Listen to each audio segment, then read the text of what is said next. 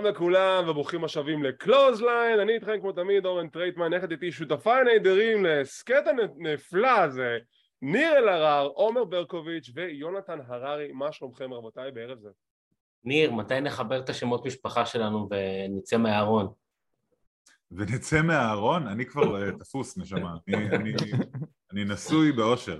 טוב, לפני שאנחנו נתחיל, הוא יותר יפה ממך. כמו שכבר אמרתי בסרטון האחרון של קלאש את הקאסל, המון תודה על כל התמיכה וכל הפרגונים. כפי שאתם רואים, אנחנו משתדלים לסקר את הכל, וזה אומר שגם אנחנו נסקר את AEW All Out כמו שאנחנו נעשה עכשיו, ומחר בהמשך היום אנחנו נעלה את סיקור NXT Worlds Collide, היה חמוד לאללה, נרחיב עליו בהמשך אני ויונתן. אבל כמה עצוב, ואני אומר את זה בכנות, כמה עצוב ש-AEW עשו אירוע הכי ארוך שלהם, השקעו את הנשמה, 15 קרבות, והדבר הראשון שאנחנו הולכים לדבר עליו לא קשור לפייפריוויו, אלא מה שקרה לאחר מכן. בקטנה, היה מסיבה... אני רק שאלה, זה לא מזכיר לך משהו שמישהו אחר עשה? זה לא מזכיר לך משהו ש-MJF עשה לוורדלו לצורך העניין? שני אירועים ברצף, וכל המיקוד מהפייפריוויו יורד בגלל משהו שקורה מחוץ לפייפריוויו. סליחה, אתה אולי לא מחשיב את היפנים, את ההיאבקות היפנית, אבל היה את ה-Forbidden Door בין לבין, ששם לדעתי לא היה שום דבר מאחורי הקלעים, זה שם שינוי. היה קייטרינג, היה גם קייטרינג. רגע, שנייה. על מה אתם מדברים? מה היה? וואו. בוא נדבר על זה. מסיבת עיתונאים אחרי האירוע, CM Punk, הבחור הנחמד הזה בתמונה פה של עומר, המסיבה נכנסת ישר בלי כאילו introduction אפילו, הוא פשוט מתחיל לדבר עם איזה כתב והוא פותח לרווחה את הסוגיה שכבר הרבה עיתונים חופרים על זה, הרבה דיווחים חופרים על זה, הוא וקולט קבנה, מה קורה שם. הוא אומר חד וחלק, אני אצנזר את עצמי פה כי כנראה אני צריך לצנזר, F you, קולט קולטון, F everybody. לא אכפת לי מקבנה, אני לא בקשר איתו כבר שנים, לא היה לי שום קשר אליו, שום קשר להחלטה של טוני קאן, להעביר אותו, לשחרר אותו, לא אכפת לי, לא מזיז לי.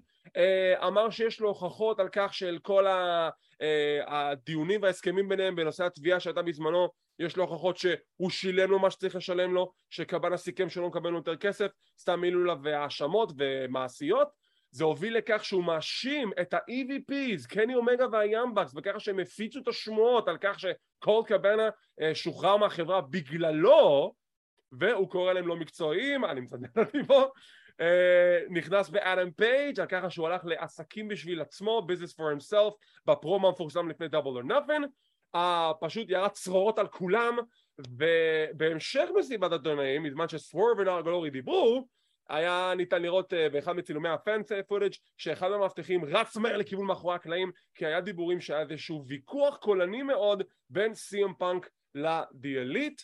יש גם דיווחים שאומרים שדיאליט אמרו שהם הולכים לעזוב את החברה בעקבות זה, אני לא יודע כמה זה נכון, אבל כמו שאנחנו יודעים כבר שזה נוגע ל-AEW, יש הרבה סיפורים שמעורבים עם המציאות, ואנחנו כבר לא יודעים למה להאמין, האם זה סטורי ליין, האם זה קייפייב, או האם זה הכל באמת, מה נסגר איתכם אנשים? עומר, אני מתחיל איתך, דעתך על הסוגיה הזאת. איזה כיף. אני אגיד, זה מדהים הטרנספורמציה שכמה חודשים יכולים לעשות, כי כל הדינמיקה הזאת של מי החברה שכדאי להיות בה, מי יש לה קריאייטיב ובוקינג הגיוני שיכול להוביל אותך למעלה, הכל יתחלף לחלוטין, ואנשים שתפסו פוזיציה אחת מחליפים פוזיציה. קודם כל אני שמח להגיד שאני נשאר נאמן לחברת המקור, וגם כש-WWE הופכת דה פקטו ל-AEW שלפני כמה חודשים, אני עדיין תומך ב-WWE מעל לפני הכל. אז הסכסוך הזה חשוב. אני לעולם לא אבין למה זו אג'נדה בשבילך, למה אתה פשוט לא יכול ליהנות מדברים. רק להדגיש, פעם הקודמת שהייתה כזאת דרמה ב-WWE, זה היה קשור ל-CM Punk. היה, ברוך השם, היה איזה כמה סבבי פיטורים, גם היה לזנר, נכון, גם היה לזנר, זה הרבה יותר גרוע מכל דבר שסיים פאנק אי פעם עשה. בואו לא נתבגזים, חברים, לפטר 40 אנשים ביום אחד, זה יותר גרוע. היינו צריכים את הכסף. לא, אבל ניר, אבל פיטרו 40 אנשים כי היה פשוט קיצוצים. בסדר, כן. עומר, תמשיך. לגבי שני האנשים שפה מאחוריי, השואו ששני האלה נתנו, אני באמת אומר, אנחנו לא סתם מדברים על זה, זה היה יותר ספורט אנטרטיינינג מהפייפריוויו עצמו. זה היה פה את כל מה שאתה צריך, היה פה דרמה, היה פה סטורי ליין, וגם אם זה הכל שוט, גם אם זה הכל אמיתי, אולי זה אפילו יותר טוב אם זה הכל שוט וזה ככה נהיה, ואתה יודע, מבחינתי, שכל פייפריוויו יסתיים ככה, במין כזה וורק שוט בסוף הפייפריוויו, זה אחלה של דבר, זה אולי לא טוב לחברה שזה הנקודת דיבור מהפייפריוויו, אבל אני ממש אהבתי את הסגמנט הזה, הוא היה כתוב מעולה, דמויות מצוינות ועגולות ואמינות, כיף שיהיו עוד... אני חושב שהמילה שאנחנו מחפשים פה זה דרמה! אני חושב שזה היה ממש כמו פרק של ויפ. אתם רואים ויפ? כן, ברור. כאילו, אז זה היה ממש כאילו, הכותב הזה, זה שכתב את דתיקוביץ' ואת מותו של סטלין וכל זה, הוא כותב איטל קיש, השם שלו כרגע חומק לי מהראש, אבל זה בדיוק הסטייל שלו. פשוט בן אדם שהוא לחלוטין לא מודע לעצמו, ולא מודע לכמה צבוע הוא מסוגל להיות, הוא פשוט לא רואה את זה. וזה באמת כאילו אחד הדברים הכי מרתקים פה. CM Punk זה מתאבק שאני מאוד מאוד אוהב. אני מעריץ מאוד גדול של CM Punk, והסיבה לזה היא לא בגלל שהוא המתאבק הכי טוב, והוא לא בגלל שהוא איזשהו עילוי בזירה מאיזושהי בחינה שאפשר למדוד היום. הוא בסדר, כאילו. וזה לא בגלל שהוא כזה בן אדם טוב, אתה יודע, כמו שג'ון סינה הציג את עצמו או משהו כזה. CM Punk הוא כמוני, הוא פגום, הוא דפוק, יש לו בעיות. אני רוצה לספר לכם סיפור. בוא, תנו לי לספר לכם סיפור. יאללה, לך על זה. אוקיי? מי שלא יודע, אני הייתי פעם מה שנקרא בישראל ראפר. עכשיו, כשאתה ראפר, להיכנס לסכסוכים עם ראפרים אחרים, זה מין כזה משהו שאתה קצת רוצה לעשות, כי זה מין כזה feather in your cap, אתה יודע, כי אם הסתכסכת עם מישהו שיש לו שם גדול, אז אולי יותר אנשים יכירו אותך. או אם הסתכסכת עם מישהו שמייצג משהו שאתה נורא נורא לא אוהב, או לא מסכים איתו, אז אנשים יודעים איפה אתה עומד.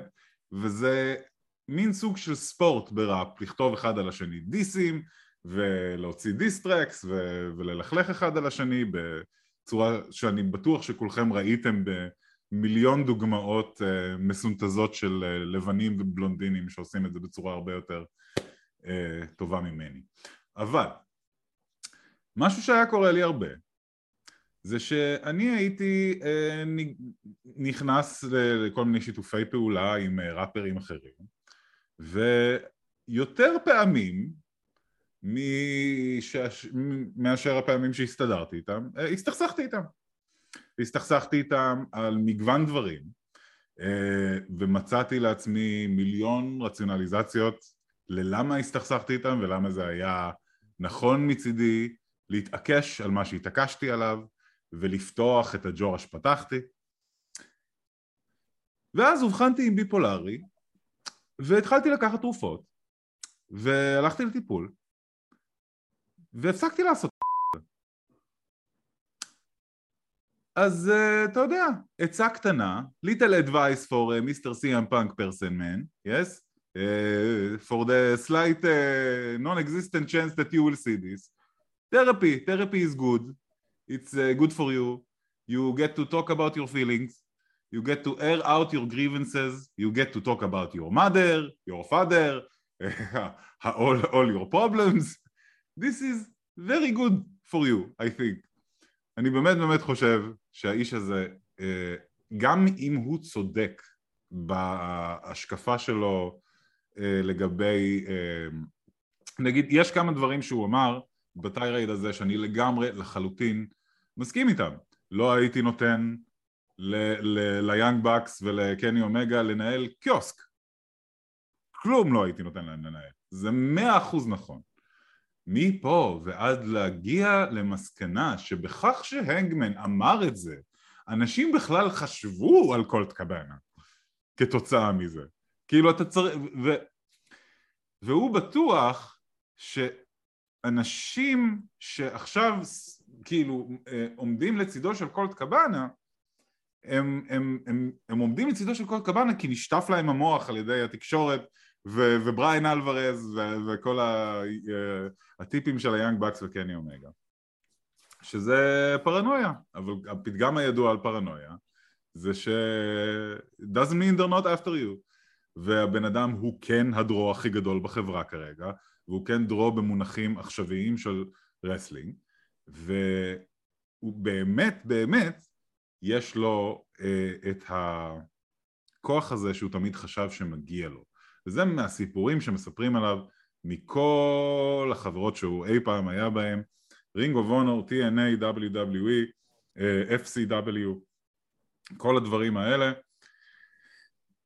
לא משנה את מי אתה שואל, בין אם זה פול לונדון, בריין קנדריק האנטישמי, רנה דופרי, סנדה, כל מיני אנשים, הם יגידו לך ש-CM פאנק תמיד היה ידוע בתור הטריפל אייץ' של הלוקר.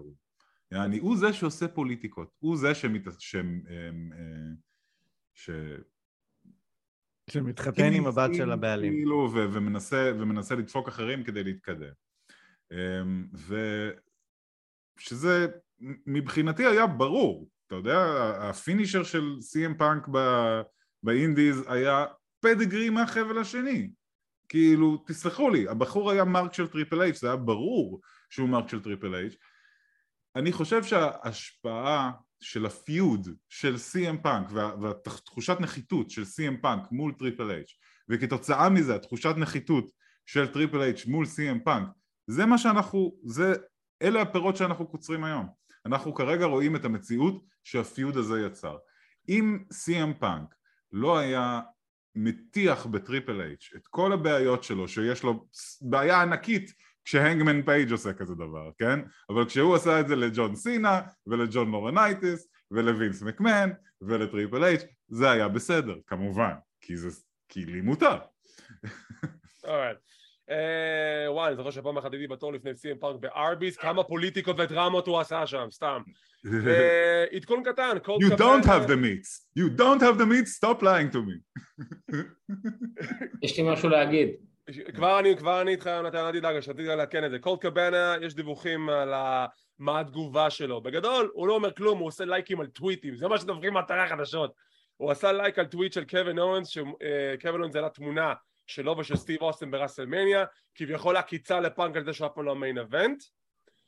מול הגיבור שלו גם. כן, ושימו לב לזה, בחור בשם ג'ון ליסטר, לא יודע מי זה, הוא רשם את הדבר הבא, ואני כל כך מסכים עם זה.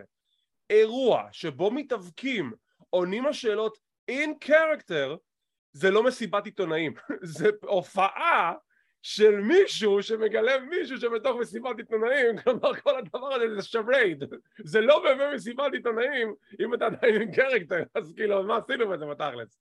יונתן, תגובתך. קודם כל לגבי מה שניר אמר על המפיק של ויפ, ארמנדו לונאצ'י, משהו כזה, אם אני זוכר נכון. כל מה שאמרתם על פאנק נכון, אבל גם שיחה שהייתה גם עם ניר בצהריים, שפאנק מוכר ופאנק זהב, וכל פעם שהוא במסך הוא עושה דרמה, זה נכון, זה הכל נכון, זה הכל נכון, זה הכל מדהים, אבל אם מסתכלים על זה גם מאחורי המצלמות, זה יוצר המון רעל בחדר הלבשה, וזאת בעיה. עכשיו, שהוא יושב שם מול מצלמות ומול עיתונאים, ואומר את מה שהוא אומר, ורואים את טוני קאן יושב לידו ומסתכל עליו ועושה ככה, זה לא נראה טוב. אני רק רוצה, אני מצטער לחתוך אותך פה, אני לגמרי מסכים איתך שזה לא נראה טוב, אבל זה כל כך רילייטבל בשבילי. פשוט לראות בן אדם, פותח ג'ורה, מגדף ודוחף מאפים לתוך הפרצוף שלו, העיקר שהוא סטרייט אדג', כן? והוא מחכה אחד לאחד את הטקס שלי של שבת בבוקר במשך עשור.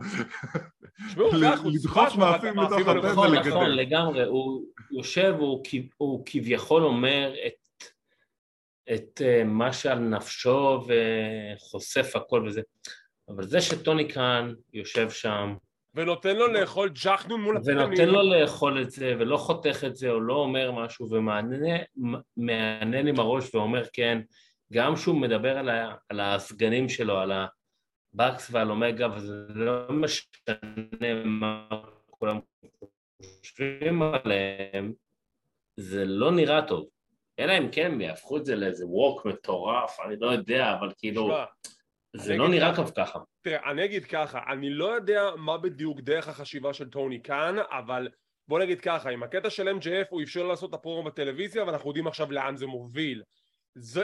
אני די בטוח שיש פה work shoot, כאילו מה שקרה פה זה לא סתם הוא אפשר לפאנק לדבר, כי איזה בן אדם שפוי ייתן לאלוף שלו להעליב את סגני הנשיא במסיבת עיתונאים, תוך כדי, מה, כן, אומר. אז זהו, זה משהו שחשבתי על זה. רגע, מה אומר? איזה בן אדם שפוי יסכים לדבר כזה, הבן אדם שאני בדיוק בא לדבר עליו, אני בניגוד לניר הרבה יותר מזדהה דווקא עם המיליארדר הזה ששופך כסף, כי זה מרגיש כאילו הוא הביא איש מקצוע לעשות איזושהי עבודה בבית, והאיש מקצוע פשוט יצא מכל הגבולות של מה שהוגדר לו, שבר לו את כל הרהיטים בבית, אבל מה, עשה עבודת אומנות במה שלו המקצוע שלו, ואני נורא מזדהה עם התחושת חוסר אונים שהוא יושב שם במסיבת עיתונאים, ופאנק מדבר, והוא יודע שבעצם הוא כלוא, הוא לא יכול לצאת עליו עכשיו בשידור חי מול כולם, הוא לא יכול לתת לזה לעבור בשקט, ותסתכל על המבט שלו, הוא חסר אונים, כי אין לו שמץ של מושג מה לעשות, וזה נראה הרבה יותר רילייטבל מבחינתי, החוסר אונים הזה.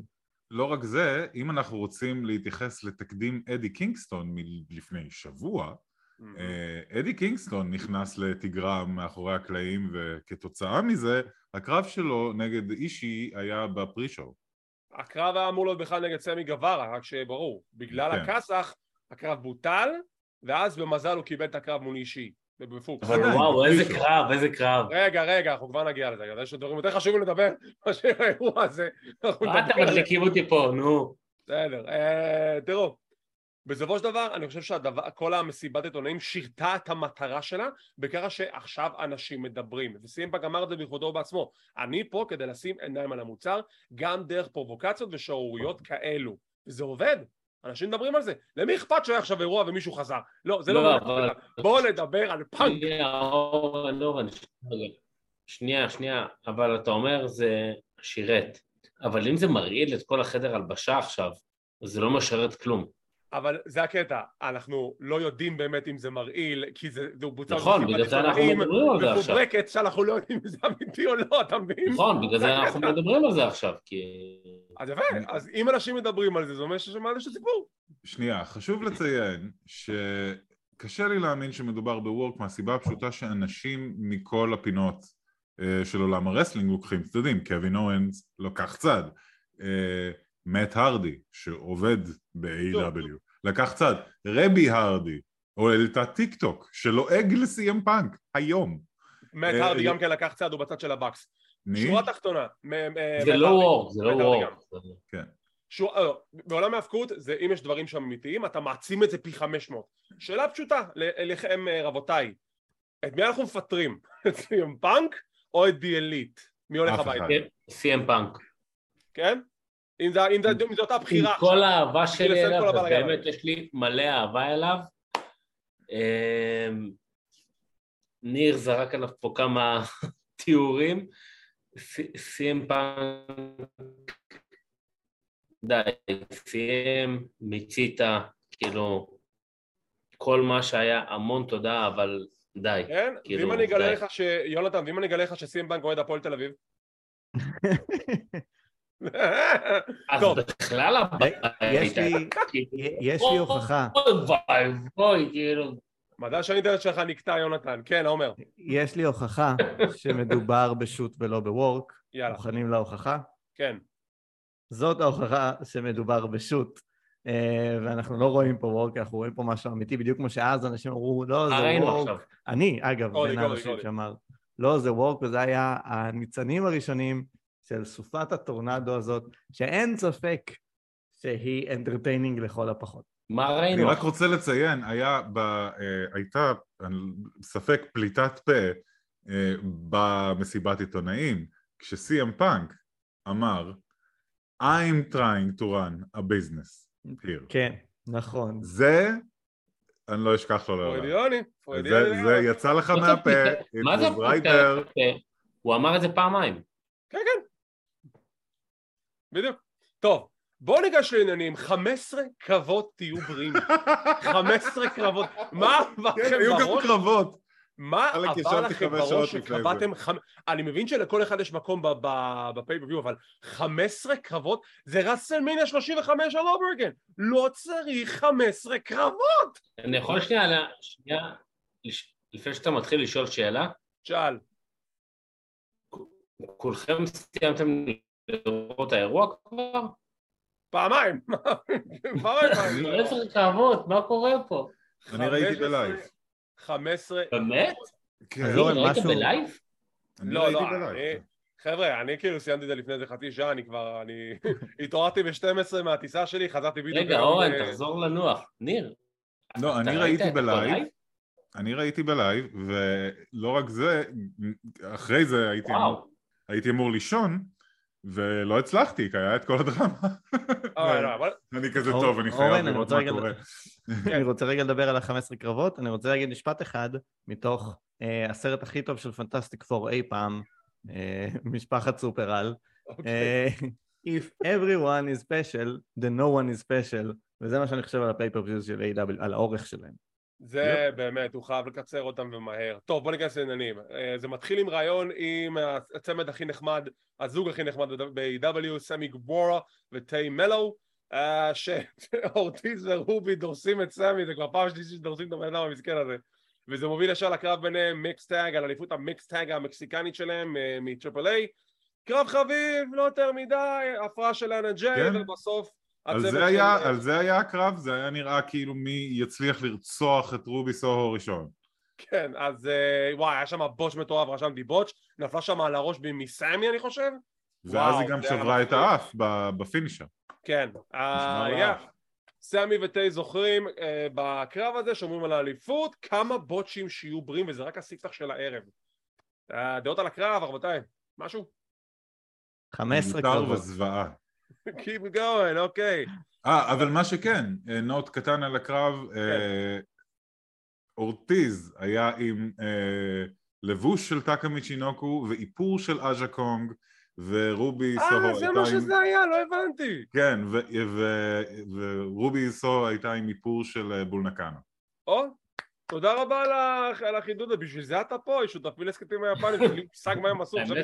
מבחינתי קרב די מיותר, כאילו, באמת. 100% מיותר. היה אפשר לעשות את זה בדארק אלוויישן. מיותר? בפייפריוויו? קרבות, על מה אתה מדבר? קרב הבא, הוק. level up. הוק נגד קול הנד אנג'לו פארקר, תפסתי את השם המלא שלו סוף סוף. הקרב הכי תחרותי שהיה להוק, ever, שבסוף הוא מנצח. כן, לגמרי. כמו כלום, ואז תוקפים אותו דאדי מג'יק, מאט מנארד. דאדי מג'יק, מאט מנארד וזה, ואז מגיע, אוקיי, זה הכי עצמי.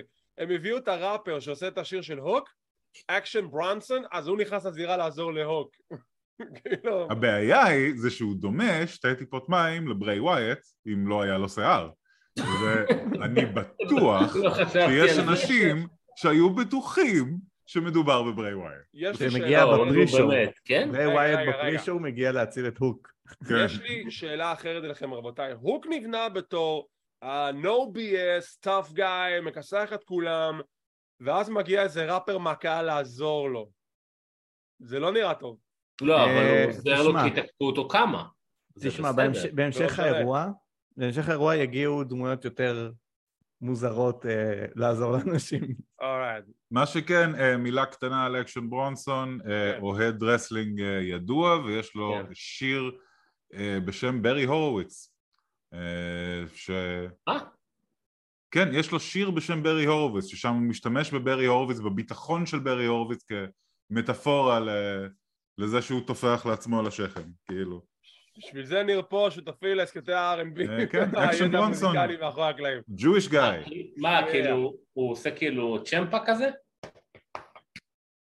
הורוביץ עשה את זה הוא לפני עושה ברי הורוביץ, כן. הורוביץ היה ראשון. צ'מפה גנב מהורביץ, הוא גנב מהיהודי. אתה בטוח? כן. קיפ סייבן נגד פאק, אהבתי את הפרזנטציה של קיפ סייבן החדשה עם הקופסאות קרטון, המוזיקה נהדרת, קרב חמוד מאוד מול פאק, פאק מנצח, באסה לי שעכשיו הגימיק החדש של קיפ מתבזבז על הקרב הראשון, ובסוף אורנג' קאסידי קורא עליו תיגר ופאק מסרב. מה עשינו? קרב שלישי בפרי-שואו, על כלום. קרב שלישי על חגורה בפרי-שואו, וכאילו אני חושב שזה הדבר הכי מעניין מבין שלושת הקרבות אם אנחנו עושים חוט מקשר. אם יש לך כל כך הרבה חגורות שאתה דוחף לפרי-שואו, אז לא צריך להיות לך כל כך הרבה חגורות.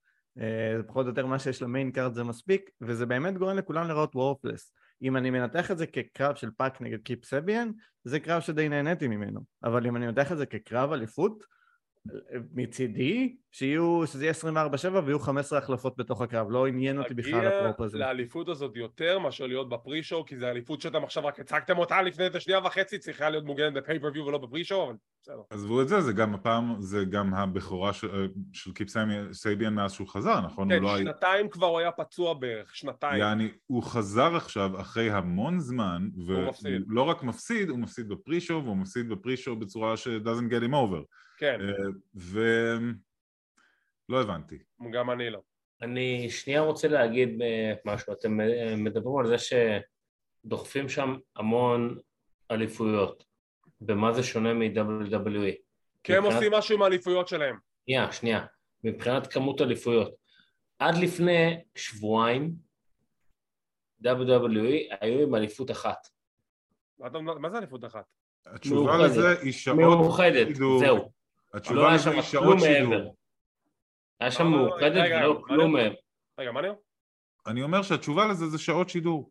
ל-WWE יש יותר תוכניות טלוויזיה, יש להם יותר תוכן לייצר, ועל כן לחגורות, במיוחד היום, תעשו לי טובה, תשומת לב שניתנת בשבועות האחרונים ל-United States Championship ול-Intercontinental Championship היא שינוי מעולה לטובה במשטר של טריפל אייץ', ואני מקווה לראות עוד מזה. וזה לא כל כך מטריד אותי שיש הרבה חגורות כל עוד יש מספיק זמן בטלוויזיה שכולם יהיו ושלכל אליפות יהיה דיוויזיה שאשכרה נבין מי נמצא בה ומי מתחרה על החגורה הזאת וכן. God bless Triple H, God bless that man. אז זאת בדיוק הנקודה שלי, שאין לי שום בעיה עם מה שהיה פה, כי פק הגן על החגורה בחול, והוא לא הגן עליה, זה בסדר. שנייה, הוא לדעתי הגן עליה פעם או פעמיים בסטייטס, 3 פעמים, וסביאן עכשיו חזר עם בחורה שהוא נראה די טוב, אחרי כמעט לדעתי 2 נראה לי, ואני רוצה לראות אותו יותר, ואני רוצה לראות את ההגנה על החגורה הזאת יותר, כי מגיע לה, כי דיברו על זה כל הזמן, הוא מגן עליה באוסטרליה, באירופה, וזה לא נראה טוב, וכאלה וזה, אבל היה פה קרב די טוב.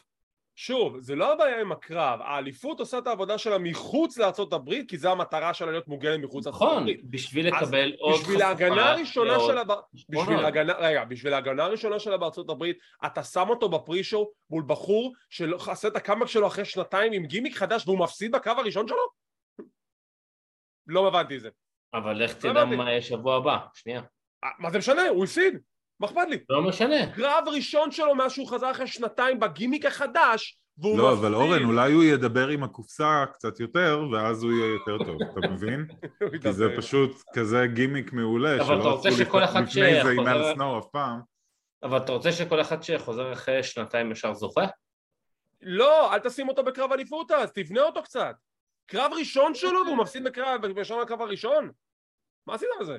גם מה זה לא התאבקת 2 והקרב הראשון שלך זה קרב אליפות? אין רנקינגס? מה קרה? מה, אין רנקינג בדבר הזה? זה פשוט במדרגות, ובאטלנטית זה כבר מי שחוזר הוא מיד ראשון. כן. אם יש לך דופק אתה רשאי להתחלות. טוב, רגע, בוא נסיים את הפרישו, בגלל יש לנו את הדיירול לדבר עליו. אישי נגד קינגסטון, מה זה היה הדבר הזה? מה שזה היה זה אדי קינגסטון, המתאבק הטוב בעולם, ואני הולך להגיד את זה עוד כמה פעמים היום ובפודקאסטים עתידיים, מראה שהוא מתאבק הטוב בעולם בלי קשר לפוליטיקות מאחורי הקלעים, משפט שאני עוד אחזור עליו במהלך היום הזה. אני לא רחוק מלהסכים איתך על זה, אני בהחלט מחשיב את אדי קינגסטון כאחד הטובים בעולם כרגע, מבחינת האנטרטיימנט שהוא מספק. יש לי פה סימן אדום. תודה לך. אני אגיד כזה דבר, אני אתן לו קרדיט, כי הוא יודע לספר סיפור, הוא יודע לתת פרומו, הוא יודע גם להתאבק, הוא יודע לתת קרבות טובים. זה לא היה קרב טוב, זה היה אדי קינגסטון וטומו הירו אישי הולכים צ'ופים במשך 10 דקות עד שמישהו מת ראשון. ורק אז קיבלנו קרב שבסוף עוד איכשהו היה בסדר, ואדי ניצח את אישי, מחזיר אותו ניצחון מניו ג'פן. זה מה שזה היה. אני חייב להודות שזה היה מבחינתי קרב מספר 2 הערב. זה לא הקרב, אני מצטער, זה לא הקרב. אני לא ידעתי. מאוד נהניתי מזה, אני לא יודע מה אתה רוצה. כמה עובדה שאתה נהנית מזה? אני נורא נהניתי מזה. אני לא יודע מי זה אישי ונהניתי מזה. אני לא נהניתי מזה. לתת כפות אחד לשני כמו איזה 2 ארסים ברחובות בת ים, זה לא כיף. סליחה, ברחובות קיוטו. אורן, יכול להיות שאתה שמנופוב? מה? יכול להיות שאתה שמנופוב? לא, סי.אם פאנק אבל שמנופוב, זה כן. זה סי.אם פאנק, זה לא אני. זה כמו שאמרתי... יכול להיות שהאח של עומר מוציא פה עכשיו... לא, אל תדאג, אני יכול להיות גם גזען וגם שוביניסט וגם... אוקיי, סבבה. יכול להיות הרבה דברים. ניר, אני שנייה זורק... הוא שנאה בהזמנה. ניר, אני שנייה זורק פה רפרנס לקרב שדיברנו עליו בניו ג'פן, שהיה קרב בין קוטה איבושי לטאי צ'י, קרב של 25 דקות ביתות. מה עשינו בזה? איפה הסיפור פה? מה אמרת? טאי צ'י? הסיפור, בקונטקסט של ניו ג'פן, הסיפור הוא אנדורנס. זה תמיד הסיפור בניו ג'פן. אנדורנס. תראה כמה אני יכול לספוג. תראה כמה מזה אני יכול לספוג. תראה כמה זמן אני יכול לספוג את זה. זה ניו ג'פן, זה היופי. טוב, לבריאות, תעשו חיים. דרך אגב, למי שלא מבין עד היום מה זה ניו ג'פן סטרונג סטייל, אז זה הקרב הזה. זה לא היה סטרונג סטייל, זה היה סתם כפות. לא, זה היה סטרונג סטייל. הם פירקו שם אחד את השני פשוט, כאילו. אבל זה הקטע, כשאני רואה את הדבר הזה, אתה מדבר איתי על סטרונג סטייל, אתה מדבר איתי על ניו ג'פן סטרונג סטייל. זה לא סטרונג סטייל, זה... בסדר, כי זה לא שני חבר'ה בני... אנחנו הולכים לדייק בזה, אנחנו הולכים לדייק. ניר, אני זוכר שאני ואתה דיברנו על זה שכוכבי ניו ג'פן הגיעו להתאבק ב-UK, סיפרת את הסיפור הזה איפה שהוא לא זוכר מתי, והמתאבקים אמרו בוא נלך מכות כמו בזה, והם אומרים להם לא, אנחנו באנו להתאבק. אדי קינגסטון עכשיו הוכיח שהוא זה הילד המתלהב מניו ג'פן שרוצה ללכת סטרונג סטייל. אבל בסדר, אורן, אנחנו מדברים פה על שני חבר'ה לא בני 24, 28. תקשיב, זה לא אתה גם הקרב. צריך לזכור שטומו הירו אישי הוא כנראה אחד הגיבורים של אדי קינגסטון, אתה יודע, הוא כנראה מישהו שאדי קינגסטון נורא שמח לעבוד איתו וייתן מכל הלב. אני אומר את זה עכשיו, אם יש לכם הזדמנות לראות את הקרב הקודם שלהם, לכו תראו אותו, הוא פי 1000 יותר טוב. אני נהניתי מאוד גם בקרב ההוא וגם בקרב הזה. הקרב הוא יותר טוב מזה, הקרב הוא היה קרב, זה לא היה קרב, זה סתם היה. נהניתי. נכנסים לפייפריוויו, מי מאמין 11 קרבות, here we go. קרב הקזינו, רויאל רמבל. וואו, זה היה מהיר. זה היה מהיר. אני כל כך שונא את הקונספט הזה, זה לא עובד. כאילו, מתחילים עם 2 מתחרים, מגיע כל אחד כל איזה דקה בערך, ותוך כדי אתה יכול כבר לקחת תקשיב ולנצח את הקרב בלי שאחרים בכלל ייכנסו. מה עשינו בזה? כלום. זה כמו להגיד לי שברון רמבל, אם אתה נשאר לבד בזירה לפני שה30 נכנסו, זכית.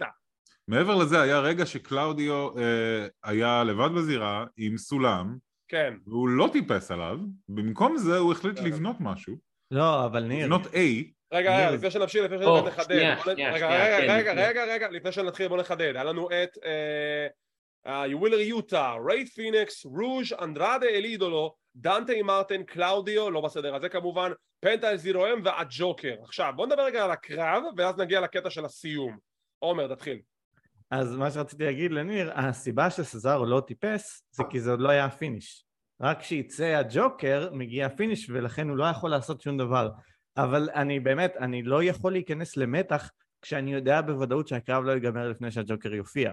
כי זה לא רק, אם זה סתם 7 אנשים בקרב ויש שרשרת ואפשר לזכות לפני ופתאום יעשו שלישי כזה זוכה, זה דווקא יכול להיות איזשהו קונספט שאולי עובד לאורך שנים, אבל כשיש לך ג'וקר בעמדה השביעית, אף אחד לא רוצה, לא משנה, גם אם ברי ווייט היה אחד מהמשתתפים, אף אחד לא רוצה שמישהו ינצח, לפני שאנחנו רואים מי הג'וקר ומה ההפתעה שהכנתם לנו. בגלל זה אין טעם בחוקים כאלו בקרב כזה, זה דבילי. נכון. בדיוק, אבל זה גם מה שהיה שגם... אדם פייג' אותו דבר. הוא טפס על הסולם ופתאום נעצר, ואנדרדה נכנס, והוא סימן לו... בגלל זה החוקים לקרב הזה הם נורא נורא בנאליים. אתה לא יכול לעשות לירון רמבל עם 7 אנשים, ואז להגיד לי, אבל אתה יכול לזכות לפני שהשביעים האחרים נכנסים. ברור שהם ייכנסו. נכון, אני הייתי מצפה בוא נודה. זה TNA, כזה קרב ב-TNA. אני פשוט הייתי מצפה שהקרב יהיה שכל השבעה בפנים ביחד, ואז מתחילים.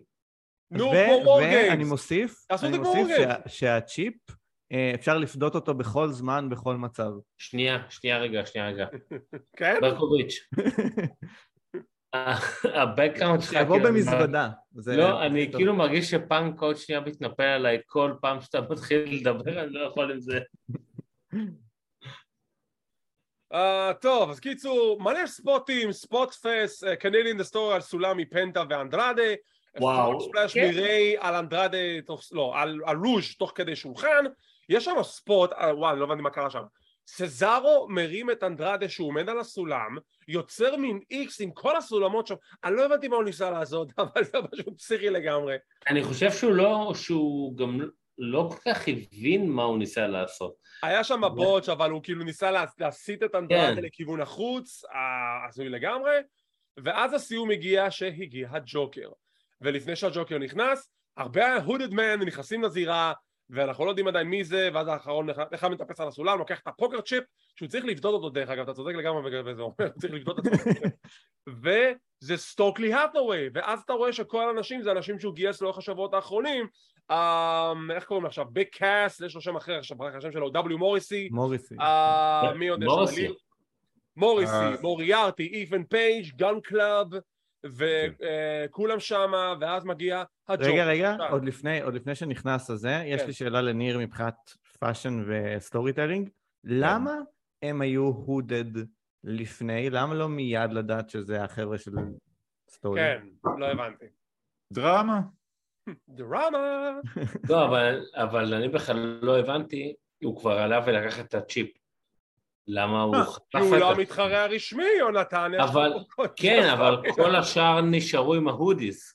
גם ג'יימס אני רק רוצה להזכיר לכם שאנחנו חיים בעולם האמיתי, ורסלינג זה המקום היחיד שבו אתם תראו, חוץ מנגיד סקובי דו, כן? שלא לדבר על הקרוס אוברים שלו עם WWE, כן? אבל... סרטים נהדרים דרך אגב, אני אהבתי כל אחד מהם. משהו. עכשיו, רק ברסלינג זה מקובל לבוא, לבוש באיזו מסכה לאנשהו ולהוריד אותה בדרמטיות ולחשוף מי אתה. זה חלק מהרגעים הכי ענקיים בהיסטוריה של רסלינג היו כאלה. החשיפה של DDP וכל זה, ו-It's me אוסטין. סולו סקואה. לא, אבל כאילו ברגע שכולם מגיעים עם הודיז ואחד חושף, אז זה כבר מסגיר את הכל. אז לקחת את הצ'יפ, תשאר עם ההודיז. אוקיי, השאלה שלי... רגע, אז בוא, קודם כל נפשו לחדד. סטוקלי האת'ווי לוקח את הפוקר צ'יפ, אבל הוא לא המתחרה הרשמי בקרב, ואז מכריזים, והנה בא ג'וקר. עכשיו, נכון. הושמיעו שיר, שאני חייב, רגע, עשיתי על זה שזם, אני לא זוכר אותו בעל פה, מה היה השיר הזה? אני רוצה, לא ניר, אתה לא תיקח לי את זה, כי אני מעריץ רולינג סטונס יותר גדול ממך. תודה רבה, מה השם של השיר? אם אתה מחבב אותם אפילו טיפה, אתה הרבה יותר ממני. מה השם של השיר? זה היה סימפוני פור דה דבל? סימפתיה לשטן. אבל המילים... אז אני זיהיתי את זה בגלל משהו אחר, אוקיי, נו. המילים פשוט זה, please, זה כאילו השטן שם, הוא שר, please to meet you, hope you guessed my name, שזה סטורי ליינית, מסתתר מושלם בדיעבד עם הדמות הזאת. אוקיי, שנייה רגע. זה שיר של גאנס אנד רוזס. לא, רולינג סטון. זה בסדר, נכון, נו. זה לא אותו דבר, יונתן. אורן, אני יודע ספציפית עליך, תירגע רגע, זה שיר של הרולינג סטון, נכון, אבל כולם מכירים את הקאבר של הגאנז אנד רוזס. מה פתאום? לא. בסדר, אוקיי, אז אורן בסדר, שנייה, בסדר, אוקיי. Sympathy for the Devil של הרולינג סטון, זה אחד מהשירים הכי גדולים במאה ה-20. אבל רוב האנשים מכירים את הקאבר של הגאנז. רוב האנשים מי? בני 6? שנייה, תירגעו רגע, תנשמו. לא, אנחנו נצא עליך, זה מלחמה. לא, אתם תשקו שנייה שאיפה מגז מזגני ותירגעו רגע. ואז במקום הטבעת שהוא עושה את זה, הוא עושה ככה. ברגע שהוא עשה את זה, זה היה ברור שזה MJF. אני הבנתי מהרגע הראשון שהוא נכנס לזירה שזה... כן, זהו, זה איך שהוא הולך, איך שהוא נכנס לזירה, הכל היה... הכל רמז שזה היה MJF, ואז הוא נכנס עם המסכה, טוב זה MJF, בקיצור, אבל הוא עדיין נשאר עם מסכה, הוא בא, לוקח את הצ'יפ, בא לעשות כזה ריביל, לא, ואז הוא עוזב. מה קורה עם זה? נגלה את זה אחר כך, אבל איזה בזבוז של קרב, פשוט בזבוז, אבל בסדר. אתם מסכימים איתי עם זה שזה היה בזבוז? אני חושב שזה היה אחד לא, אני לא אגזים, זה לא אחד מקרבות הסולם הכי חלשים של AEW, אבל ממש לא אהבתי אותו. קודם כל היה בו את כל מה שאני שונא, כל הספוטים שאני שונא אחד אחרי השני, והסיום בזמן אמת הרגיש מה זה אנטי-קליימקטי ומוזר ומבלבל, אפילו שאתה יודע שזה בעיקרון MJF, זה הרגיש הדרך הלא נכונה לעשות את זה. לגמרי. מוזר נורא. זה הרגיש מאוד מאוד מוזר ולא טוב, כי לא שידרו כלום בהמשך. לא, שידרו אבל בהמשך, בסוף אבל. לא, בסוף, בדיוק, אבל בגלל שכל הזמן דיברו על זה ש-MJF חוזר וכאלה וזה, אז ברגע שהגיע מישהו עם מסכה ולא חשף, אז אתה אומר, אוקיי, זהו. אם היו עושים משהו תוך כדי, אז אתה כאילו גם אומר, אוקיי, הם גורמים לי לחשוב משהו, אבל... That being said, הקרב באמת לא היה טוב. לא. כאילו מלא ספוטים סבבה, אבל בגדול המהות של הקרב... ספציפית, הספוט של ה-Canadian Destroyer על הסולם הייתה כל כך מתוזמרת ונראתה... זה היה ה-Canadian Destroyer הסולם הכי בטוח שראיתי מימיי. באמת. כל הכבוד לביצוע המדויק הזה שלא רצח את אנדרד, אבל אני אומר את זה בקטע שהוא ממש שכן עליו, שכאילו... אתה רוצה לראות פחות בטוחים? בטח, ראיתי אנשים שני נהרגים על הדבר הזה. טוב, עוד 10 קרבות, here we go. אליפות הטריוז, The Elite נגד The Dark Order. אוקיי, שני דברים, ואז אתם תרחיבו בהרחבה ואני ארחיב בהרחבה, אני חייב אבל להגיד אותם לפני שאנחנו מחר נתחיל. אחד, הקרב היה טוב, אני אתן לו קרדיט, הקרב היה טוב, הקהל היה בעניין, הכל טוב ויפה, אבל לא היינו צריכים לקבל את הקרב הזה. נמאס לי מהסיפור של פייג', היאמבקס וקני אומגה. די, אנחנו דיברנו על זה שיש, אם כבר לקדם כוכבים חדשים, ואם כבר לא להיות כמו האגואיסטי, כמו ה-CM Punk הזה, נכון? למה לא לתת את האליפות לחבר'ה שהיו שם מההתחלה, the best friends שכולנו חשבנו שיזכו בטורניר הזה? למה? בשביל לספר עוד סיפור של אלן פייג', אומגה והיאמבקס? בשביל פיוד טוב, צריך הרי שלשני הצדדים יהיה צידוק ללמה הם יוצאים לדרכם לפיוד הזה. ובפיוד, הנהדר הזה בין האליט ל-CM Punk, לכל צד יש תחמושת ללמה הוא צודק ולמה הצד השני טועה, והקרב הזה היה מעולה כי הוא נתן תחמושת לשני הצדדים. הוא נתן ליאמבקס ולאומגה להגיד, תקשיבו, אנחנו אולי המתאבקים הכי טובים בעולם, הנה אני אגיד את זה שוב, הם אולי המתאבקים הכי טובים בעולם, למרות הבעיות שהם עושים מאחורי הקלעים, והקרב הזה הוכיח את זה, ומצד שני, יש להם כנראה יותר מדי כוח מאחורי הקלעים, כמו שהקרב הזה הוכיח. אז הקרב הזה עבד בשני לייבלס מבחינתי, מעבר לזה שהקרב עצמו היה פנטסטי, והוא סיים טורניר שחוץ מאומגה והיאנגבקס לא היה כזה טוב, אבל אומגה והיאנגבקס נתנו פה שרשרת קרבות לפנתיאון, ורק על זה, אתה יודע, סוג של מגיע להם את התואר. אני אתן להם את הקרדיט, הם נתנו קרבות מטורפים, קרבות נהדרים, אני לא אומר שלא, הם מתאבקים מעולים, אבל הסיפור של הקרב היה מטומטם. אחרי כל הסיפור התחיל עם זה שאדם פייג' לא רוצה לחבור ליאמבקס כי הוא רוצה לתמוך בדארק אורדר, אוקיי? אז סבבה.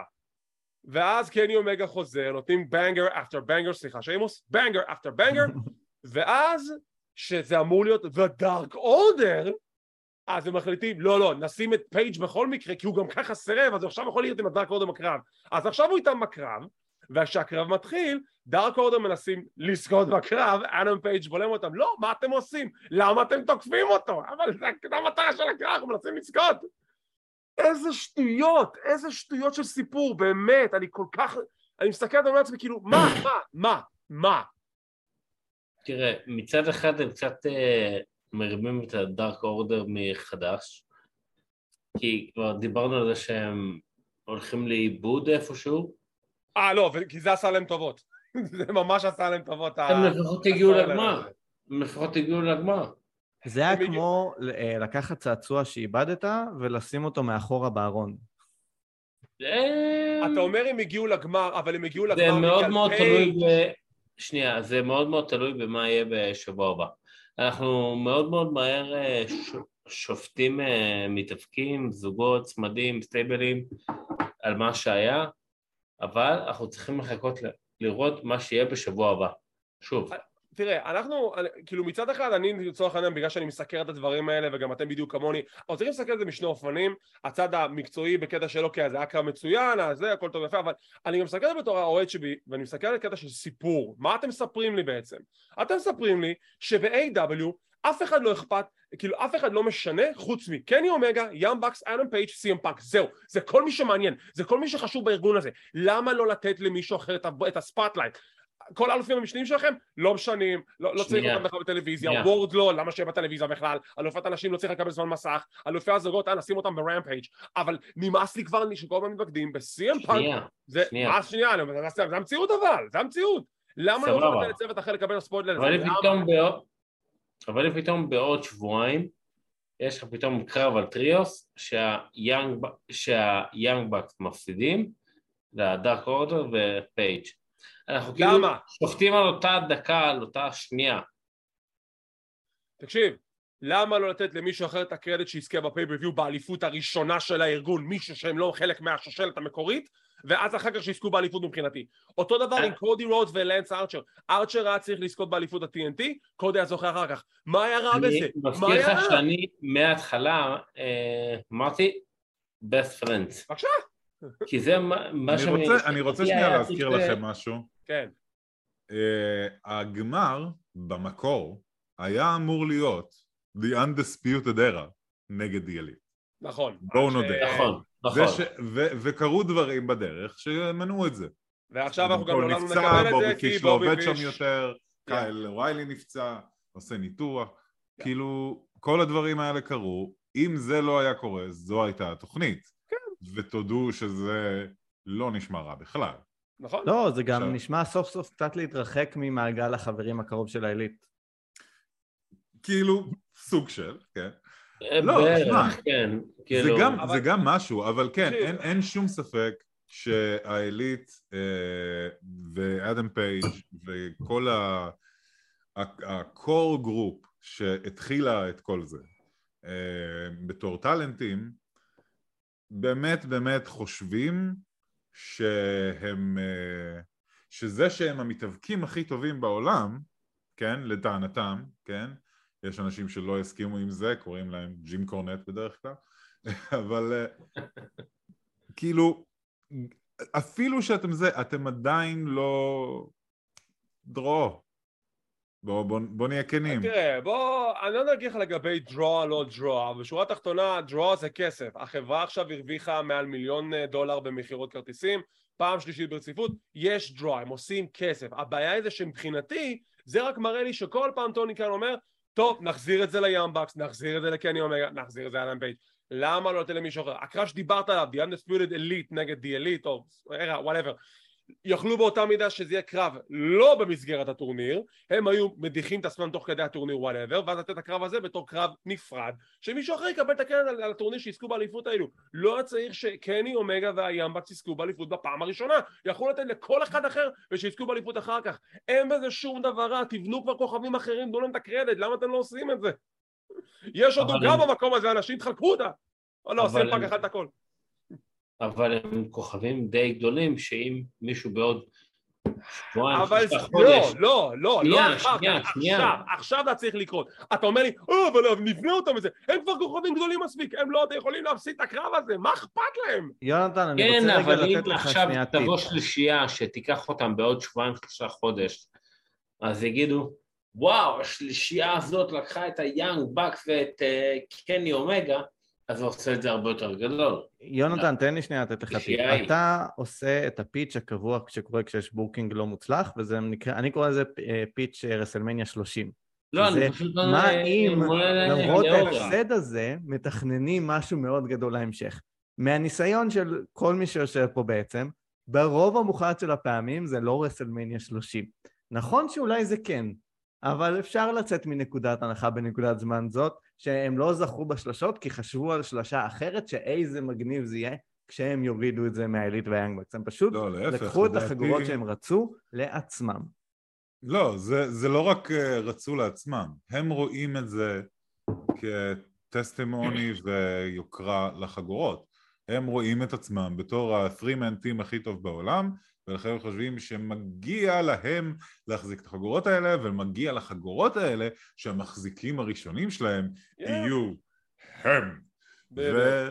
וככה הם מסתכלים על זה. עכשיו, זהו, זה בדיוק העניין. הם מסתכלים על זה. בדיוק כמו ש-CM פאנק מסתכל על זה, ההבדל היחיד בינם לבין CM פאנק, זה ש-CM פאנק יש היסטוריה קצת יותר ארוכה, של לעשות כסף ברמה קצת יותר גבוהה, זה הכל. האירוניה שבדבר. טוב. עכשיו אוקיי, שנייה רגע, אני רוצה לשאול שנייה אחרת. אנחנו שעה לתוך ההסקט, רק שתהיו בנענים, אנחנו בקושי עברנו חצי ביוביו. אנחנו נסיים את ההסקט ביום רביעי. אנחנו בקרב השני של הקארד. כן, כן, אנחנו נסיים את זה ברביעי חמישי בערך.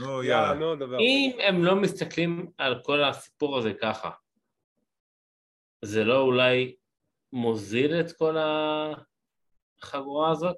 זה הטיעון שלנו, כן. זה מה שאנחנו אומרים. אז אוקיי, סבבה, כאילו. ואפרופו חגורות מוזלות. כל אירוע יש לו את הקול דאון מאץ', איזשהו קרב חייב להיות הקרב הקורבן, ולצערם של אפינה וג'ייד קרגיל, זה נתנו... טוני כאן, כן, אני בעד לשבח ולהדר את מחלקת אנשים. בוא נשים את הקרב הזה אחר כך, הקרב של היאמבקס וקני אומגה, יואו. וזה לא עזר להם שקני אומגה בסיום הקרב הלך למצלמה ואומר, אוקיי, כל חדר הלבשה, top that, וכאילו אתה אמיתי? זה היה כל כך לא בסדר מבחינתו, אגב. זה היה כאילו בתור ה-EVP של החברה, יצאת פה פרש.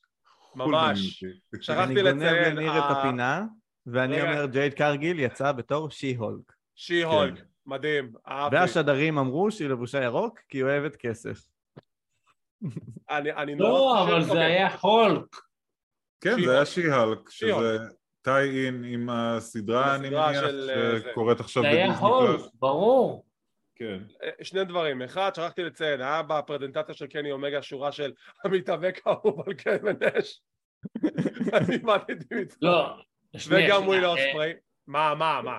קני אומגה, גם בקרב הקודם, בטריוס עם וויל אוספרי ועם ה-United Empire, וגם בכניסה הזאת, זה היו שתי כניסות מדהימות, כאילו... כן, הפרומו של זה... מה שהוא עשה עכשיו זה היה כאילו פסיכי, זה היה כאילו מטורף. יאללה להתקדם, חבר'ה.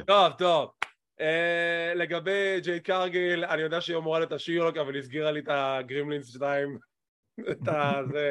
זה לא נראה טוב, זה פשוט לא נראה טוב. הירוק לא נראה טוב. That is some shade. איפה הצליל shade מדרג רייס? זה לא משהו להעליב, פשוט מבחינת הצבע הירוק זה פשוט מה שהזכיר לי, זה לא נראה טוב. anyway, אני מאוד קורסה והיא גולדברג. אתינה היא אולי המתאבקת הראשונה שאשכרה נתנה איזשהו אופנס רציני לג'ייד, היא עשתה אפילו מהלך הסיום שלה על ג'ייד, ואז היה בוטש שהם לא משכו את אתינה בזמן, והשופט כאילו צריך לעשות, היא עשה קיקות כאילו בשנייה האחרונה, כי היא הבינה שלא עשו את המשיכה הזאת, קצת הרס את הפינישר של אתינה, היא עשה דרופקק ללילה לתוך הגדר, זה המפחיד. back and forth, קצר, ג'ייד קרגיל מנצחת, ייי. Women power. Don't care. Oh God, we don't care. טוב. רואים את החניון, במגרש חנייה, סים פאנק מגיע עם הכלף שלו ועם אייס סטיל, האם הרגע שלך ב100%? טוב, אנחנו נגלה את זה הערב, ובדרך הוא רואה גם את בראון ברקר מחפש את המפתחות הרכב שלו. דרך אגב, הם מגיעים סמי ברגל. גווארה נדרס. סמי גווארה נדרס. הם מגיעים ברגל, בניגוד ל-NXT, שכולם מגיעים עם בנטלי וכל מיני כאלה.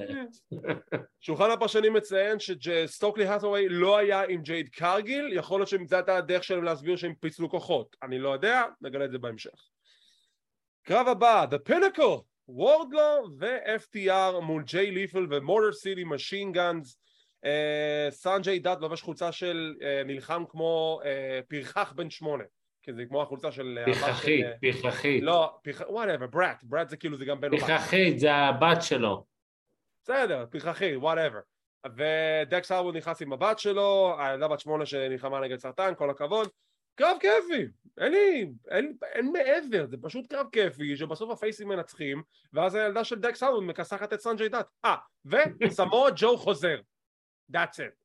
סמואה ג'ו חוזר ומצליח לפצוע את עצמו. בפרצוף. לא יודע איך. זה כישרון אנשים. רק סמואה ג'ו יודע לעשות את זה. אוי, זה כישרון. זה כמו שמוקסלי יכול להסתכל ולהעתיק. take notes, מוקסלי. מוקסלי ברמה שהוא מתעטש והוא מדמם. בסדר? זה כישרון. קרב טוב, הובס נגד סטארקס. אני ממש אהבתי את הקרב הזה, הלך ממש מהר. סטארקס מכסח את הובס בצורה מאוד משכנעת. הובס מתחיל לכסח אותו בחזרה, back and forth. הסיום מגיע שהוא מנסה לבטל את הספיר, אבל בסוף הוא תופס אותו בספיין בסטר. איזה יפה זה היה. וואו, זה היה מושלם. ופאוור-האוס הובס מנצח את ריקי סטארקס, כנראה הכנה לרימאץ' או שפה אנחנו מסיימים את הסיפור? אפס סיבה שזה יהיה על הקארד ולא המיין איבנט של דיינמייט. אפס סיבה. אין לזה שום מקום פה, זה איבד לחלוטין מכל האפקטיביות של הסטורי ליין, וזה היה מקבל כל כך הרבה יותר משמעות, אם זה היה זמן, כן, אבל גם משמעות, אם זה היה סוגר את דינמיט. ונורא חבל לי. זה פשוט הרגיש שהוא קרב תקוע. כי זה היה סיפור טוב גם. זה היה סיפור שעבד, וריקי סטארקס was getting over, ואני מרגיש שאם זה לא היה בפייפרוויו, אז באמת היה אפשר לתת לקרב הזה זמן לנשום, ולספר סיפור קצת יותר... רק אני אתקן אותך אומר, זה מיין אבנט ברמפייג'. זה לא יהיה מיין אבנט בדיינמייט, צריך לשכוח מזה, זה לא יהיה מיין אבנט בדיינמייט. טוב. אני חושב שלא סיימנו עם הפיוד הזה, הוא הולך להמשיך, ואני עושה עכשיו מיין אבנט ברמפייג', אמרתי את זה, I'm calling it now. יומיים לפני כניסת שבת, שמע ישראל, אנחנו עושים פה, אבל אני חושב שזה הולך להמשיך, וזה גם הולך להתפתח למשהו. זה לא התפתח עד עכשיו? זה לא התפתח למשהו? לא, מבחינת... אתה עושה פיץ' רסלמניה 30 עוד פעם? מבחינת סטייבלים. פאקשנים להובס ולסטארקס? לא, הם כרגע פירקו אחד. לדעתי כן. אנשים צריכים להירגע קצת עם הסטייבלים בכל החברות, חברים. חוץ כן. מניו ג'פן, כן? שזה כאילו הקונספט. רגע, אתה קולט עכשיו פאקשן של 7 אנשים שבראשות סטארקס כולם עושים ככה? כאילו איך זה יעבוד? טוב, קרב האליפות הזוגות של הגברים, יש רק בעצם אליפות אחד, אני כבר מבולבל בכל הארגונים האלו. Swerve and our glory נגד The Acclaimed. עכשיו, יש משהו בעולם ההפקות שנקרא audible, כלומר משהו שעושים במקום שלא אמור להתקיים, ולפעמים זה כי נעשה בשביל הצורה הטובה ביותר, כי זה מה לעשות, זה החלטה הנכונה. פה היה צריך להיקרא audible ולתת את האליפות ל-The Acclaimed. אני אמרתי את זה מזמן, אומר, אתה יכול להתפקח לי פה להודעה ראשונה, להודעה האחרונה. הקהל היה של The Acclaimed. Scissor Me Daddy הושמע ברחבי האצטדיון, אני קורא לזה אצטדיון, זה זירה, עכשיו הקטע הוא זה שהקרב היה שווה כוחות מבחינת הצ'נדים של הקהל, פחות או יותר Acclaimed, אבל עדיין הסוורב היו פייסים, ואז סוורב או קיפלי מישהו ממסע הזה שהוא מלאך הילי, וזהו, זה גמר אותם, הקהל התחיל לשנוא אותם לגמרי מהנקודה הזאת, וזהו, עכשיו זה פייסים נגד הילים, וככה זה נבנה ונבנה, קרב מצוין, ואני עדיין לא מבין איך טוניקה מסתכל על זה ואומר לעצמו, אולי אני כאן נתן את הקרב, אולי אני פה, קרב הערב. תן את הניצחון. אני אגיד לך למה. לך זה. וזו דעתי. אני חושב שהם עדיין לא מספיק טובים בזירה, כדי להחזיק חגורות. אני מבין שהם אובר. I claimed. אני מבין שהם אובר, אני מבין שיש להם הרבה פוטנציאל, והם עלו על משהו טוב שעובד. אני מרגיש שבשביל חברה שחורטת על דגלה, כאילו, מה קרה? אני מנגן עליך בזמן שאתה מוציא לי את המילים מהפה. ניר הוא צודק. אוקיי, אז כאילו כן, אז בתור חברה שחורטת על דגלה, רסלין, אז הקליים לא מוכנים עדיין, והם יהיו מוכנים יום אחד, אין לי ספק.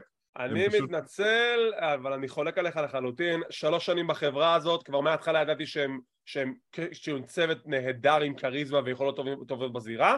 אני האמנתי שאם הקהל רוצה את זה, היית יכול לעשות אודיבל, לתת להם את האליפות פה, הגיע להם.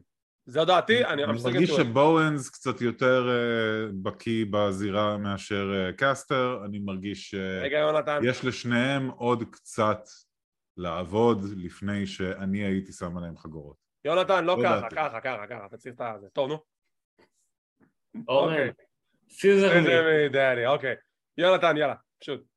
יש לי פה קצת בעיה, כי מצד אחד המקליים כבר תקופה מאוד ארוכה, אתה רואה שרוצים אותם ואוהבים אותם והם טובים והם מוכנים לזה, אבל אתה שם אותם עכשיו מול Swerve and Our Glory. קובי בריינט ושקיל. Swerve and Our Glory, כן, אבל ומה תעשה איתם אחר כך? אני לא יודע, אולי ניתן להם ריצה בקטגוריות של אליפות יחידים לשם שינוי, כמו שהגיע להם? לא, כאילו אני אומר, תראה. אבל הם שחורים, הם לא יכולים להחזיק חגורה היי, זה לא אתה מה, אתה חדש פה? ניר. דעתו של ניר לא משקף את הדעה של קלוזליין. אמור להגיד את זה שהם שחורים, אבל אוקיי. רגע, אני חייב להגיד זאת פעם. דעתו של ניר לא משקף את הדעה של קלוזליין. דעתו של ניר יותר שמאלנית מכל מי שאתם מכירים. כן, תכלס, אוקיי. עומר, יש לך משהו להגיד? כל מה שניר אמר, כן, הם שחורים. לאורך כל הסגמנט הזה, אני אגיד, אני אחד המבקרים הכי גדולים שלהם בזירה, וזה היה קרב הערב, הם עשו פה את העבודה, ברור, זאת הרמה שהם יציגו באופן קונסיסטנטי, הם שם, אין ספק, כי כל מה שקשור למחוץ לזירה, הם כבר בטופ, הם כבר ברמה הכי גבוהה שיש, רק נשאר להם לעשות דברים כמו שהם עשו היום, והם ה-FTR הבאים, משודרגים אפילו. וואו. עד FTR, יש הבדל שם בארץ, אבל עדיין עם צוות שהגיע לתהליך. וואו.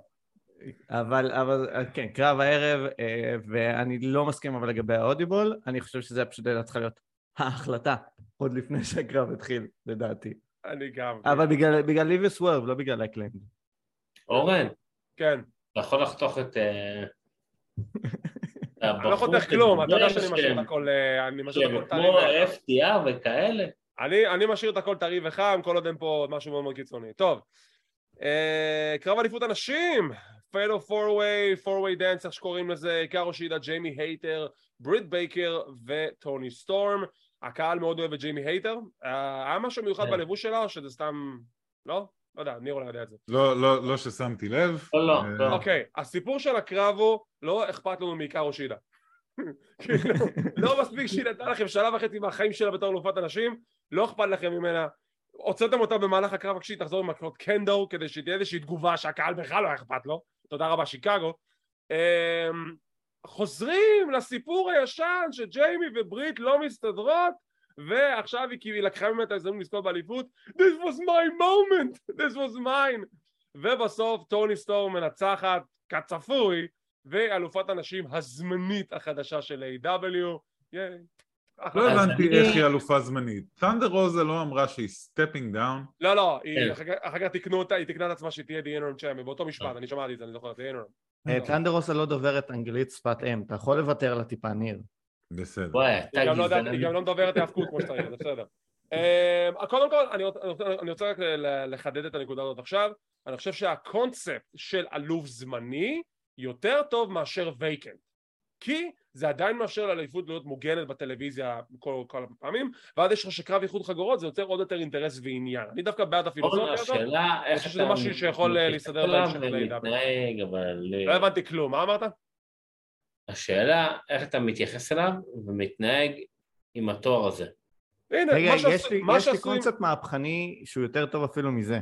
מה? כשהאלוף הראשי נפצע ולא יכול להגן על התואר, כן. אז הוא מוותר על התואר, ומישהו אחר זוכה בו בזמן שהוא פצוע. בסדר, אבל ככה יוצא מצב שיש לך יותר עניין שהאלוף הפצוע חוזר, ואז יש לך קרב איחוד חגורות כמו שיש ב-UFC, כי ב-UFC זה עובד.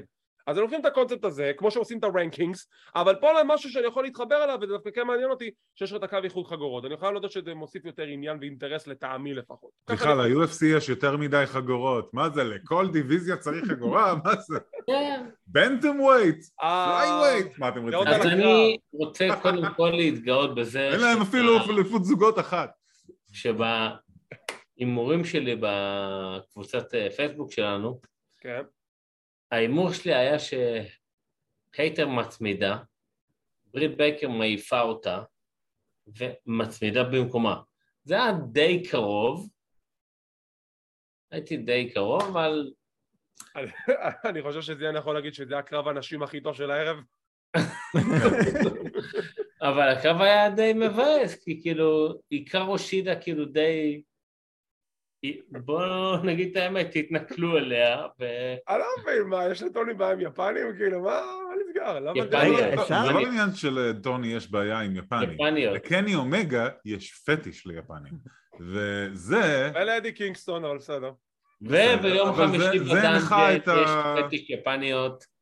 לא, אבל זה הנחה את ה-hiring policy של AEW כשהם פיתחו את דיוויזיית הנשים שלהם. בגלל זה ריהו שיוצאת עם קני אומגה הייתה האלופה הראשונה. מי?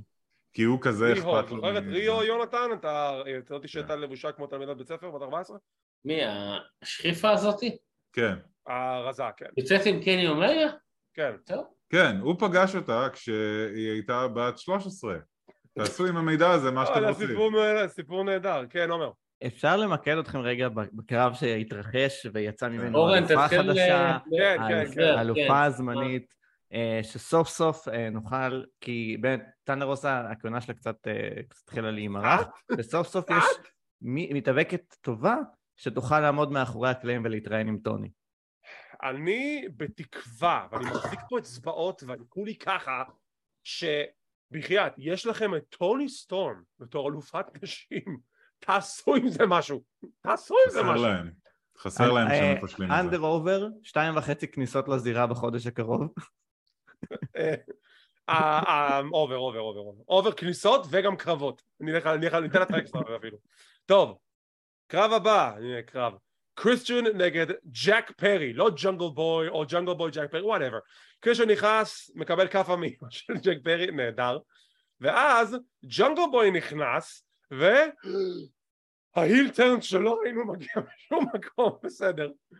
לוצ'סאורס עושה צ'וקסלם לג'ק פרי, זורק אותו לזירה, הקרב כן מתחיל, ספיר מקריסטיאן, קיק-אוט בשתיים, unprettier, קריסטיאן זוכה, Oh my god, he was with him all along, מי ידע, מי המאמין? הוא יוצא מהכניסה של הרי, זה איפה חשבתי.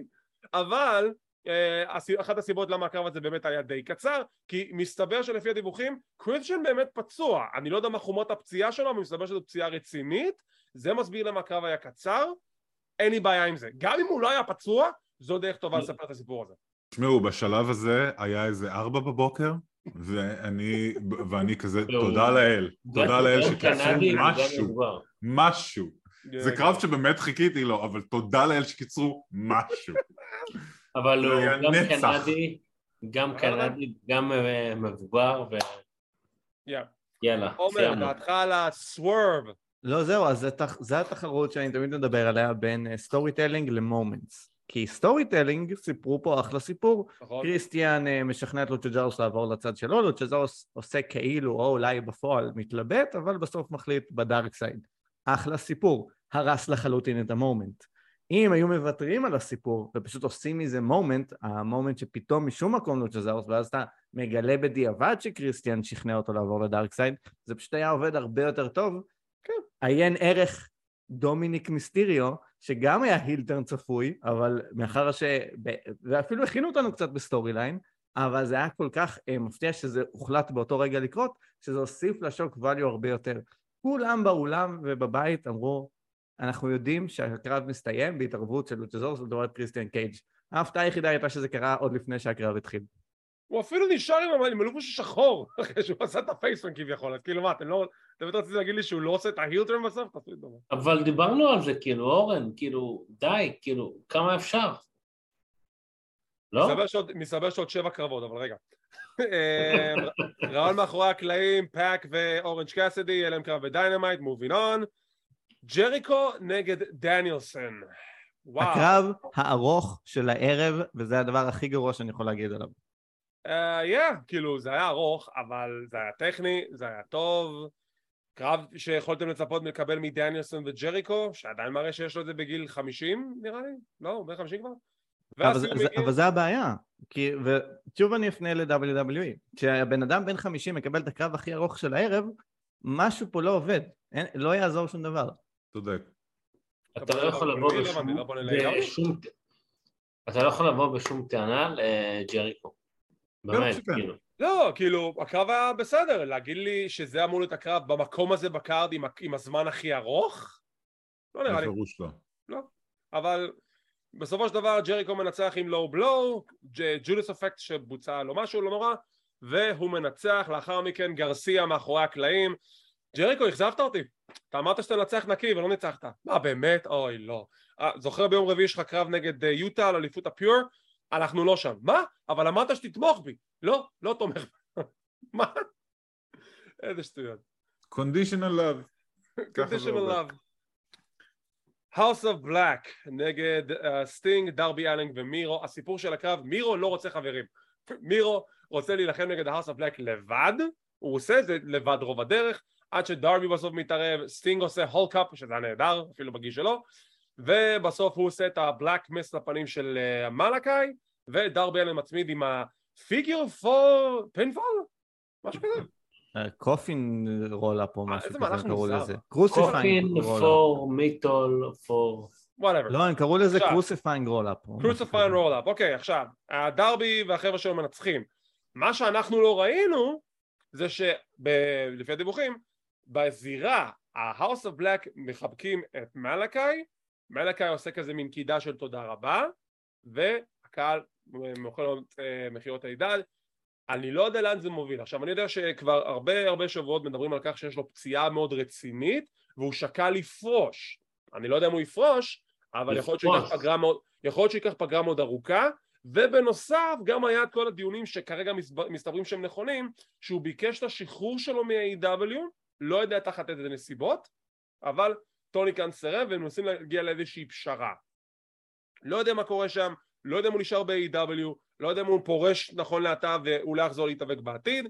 אני רק יכול לאחל לו בהצלחה כי הוא אחלה בן אדם, אחלה דמות. תראה, אם טוני קאן סירב, אז כנראה שזה לא קשור לפציעה. לא, אבל יש דיווחים על פציעה רצינית, כאילו זה לא סתם. כן, אבל אם טוני קאן מסרב, אז כאילו... לא יודע, שמע, אבל הוא סירב בגלל שהבן אדם לא מרוצה. ותראה, בצדק, כאילו יש לו דמות נהדרת, היה לו אחלה דייביו, עכשיו בונה לעצמו פאקשן שלא עושים איתו כלום. לא, אבל זה בדיוק מה שאני אומר, שגם אם הבן אדם מאוד מאוד פצוע, והוא צריך לפרוש כי לא יודע למה, ולא מאשרים לו, אז זה לא קשור על פציעה. לא, אולי גם וגם, אבל נקודה זה שאני חושב שגם המיקום שלו בקארד הערב נעשה בשביל לרצות אותו, זה קרב לפני הקרב המרכזי, זו הסיבה. אני האמת ציפיתי שהוא גם מלך לנצח, כי... לא, למה שינצח? למה שההילים ינצחו בפייפריוויו ב-AEW? למה? לדעתי הסיפור המקורי היה דווקא שהם מנצחים. רגע, עומר, כן? לדעתי הסיפור המקורי היה שהם מנצחים עם הילטרן של סטינג, כי העין התחילה להתפשט, והם פשוט ירדו מזה בגלל כל הסיפור של בלק, כאילו... חשבת שסטינג יעשה הילטרן? באמת? כן, גם אני חשבתי. וואו, לא עלה לי בכלל בראש. אם עוקבים אחרי הסיפור, זה הלך לשם לאיזה רגע. אז למה מירו לא עשה את ההילטרן שהוא גם קיבל את המס לפנים? כי הוא כבר היל. הוא כבר דפוק בזכר. זה לא עובד ככה. זה לא עובד. לא, תקשיב, הוא כבר, he's already dark, כאילו, he already has darkness within him. הוא כבר כאילו לא בסדר. dark, but he's Caucasian, סתם לא. טוב. אני לא, אינל אבוק, הגענו לקרב המרכזי, אני לא מאמין לזה. אבל לא למיין איבנט, כי המיין איבנט מאחורי. כן. סי.אם פאנק נגד ג'ון מוקסלי, מוקסלי מתעטש, מוקסלי מדמם, לא, האמת היא שהוא לא דימם, סי.אם פאנק דימם הפעם, סי.אם פאנק דימם קודם, כן. אין קרב של מוקסלי בלי קצת צבע בפנים, נכון? אני חייב להגיד משהו אחד, זה בקטע של סטייל ודיזיין, איזה אטייר יפה לסי.אם פאנק, אני מת על הטייץ הלבן הזה, עם צבעים של שיקגו, זה יפה. טייץ לבן כשאתה יודע שאתה הולך לדמם דליים, תמיד זהב, תמיד מעולה. כמובן סי.אם פאנק, הומטאון בוי, מוקסלי, וואי כמה קהל שונא את מוקסלי. הוא כזה כאן קיבל כמה צ'אטים של let's go מוקסלי, אבל בחייאת, שיקגו מוקסלי. אבל עדיין חייבו אותו טיפה. קצת כזה, קצת זה. אגב, אני חושב שמוקסלי פרח בתנאים האלה. אני חושב שמוקסלי מת על כל רגע. שהקהל שונא את הוא חולה על זה. הקהל שונא את מוקסלי, שם מוקסלי זורח. אבל, כמו שאמרתי כבר זאת אין ספור פעמים, ראית קרב אחד של מוקסלי, ראית את כולם. המזל הוא זה שלא קיבלנו פה בארד ווייר, כי גם זה יכול להגיע באיזשהו שלב, אבל לפחות את זה לא קיבלנו. קרב בסדר, ניסו... אני נהניתי. אני נהניתי גם, אני כן יודע שאני נהניתי.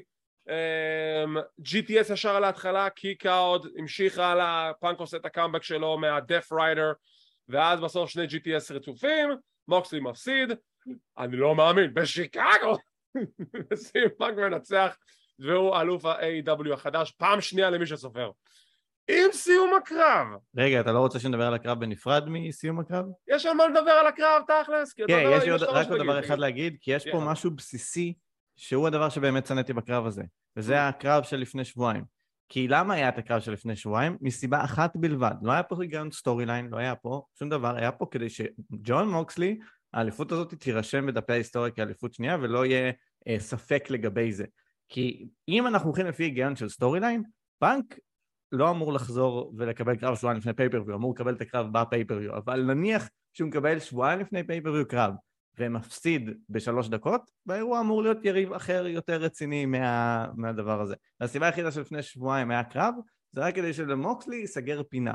ואני לא אוהב שמבזבזים לי את הזמן ככה. תספרו לי סיפורים שברור לכם לאן זה הולך, ואל תרשמו לי מספרים בטבלאות אקסל, שאני כדוקטור לסטטיסטיקה אומר, לא כזה חשוב לי המספר בטבלת אקסל. אז בוא אני אפנה אותך לאותה מסיבת עיתונאים ידועה לשמצה, שבה פאנק אמר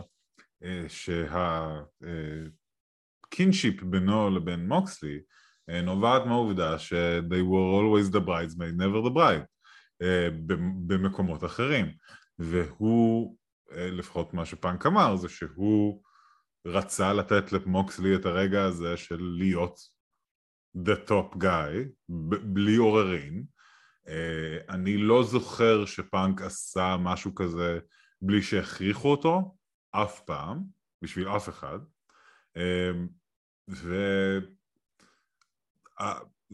וזה שהוא החזיר לו טובה בקרב שהיה 20 דקות, עדיין גרם למוקסלי להיראות די טוב סך הכל. אני לוקח אתכם ללפני שנה, All Out 21, קני אומגה נגד קריסטיאן קייג' בקרב שכולנו ידענו מי הולך לנצח, אבל ניסו לבנות סיפור. כמה שבועות לפני כן היה להם קרב כבר על אליפות אימפקט הנחשפת, וקריסטיאן לקח את האליפות מקני אומגה, אז כולם המחשבה הייתה כאילו... לא, זה היה די ברור ש... אבל זה בדיוק הנקודה, ניסו לספר סיפור, שקטע של מה, אם הוא לקח אליפות אחת, אולי לקח את השנייה, בקרב שכולנו ידענו שקני אומגה ינצח, אף אחד לא חשב שקריסטיאן ינצח, פה אותו דבר, אף אחד, סליחה, לא באמת חשב שג'ון מוקסלי ינצח את סי.אם פאנק בשיקגו, ועוד על האליפות. אז בגלל שנוצרה סיטואציה כזאת, שאני לא יודע בכלל מה הייתה התוכנית המקורית, מוקסלי בא עם ההצעה הזאת, לפי מה שקראתי, עצמכו למילה שלי, אם זה לא אמיתי, לפי מה שקראתי, הוא בא עם ההצעה הזאת, חבר'ה, למה שאני סתם מפסיד בקרב איחוד חגורות הזה? בואו נעשה כזה דבר, אני מנצח את פאנק שבועיים לפני, 3 דקות, יש לו קטע עם הרגל, ואנחנו נעשה את הקרב החוזר שבכל מקרה אני מפסיד, אז מה אכפת לכם?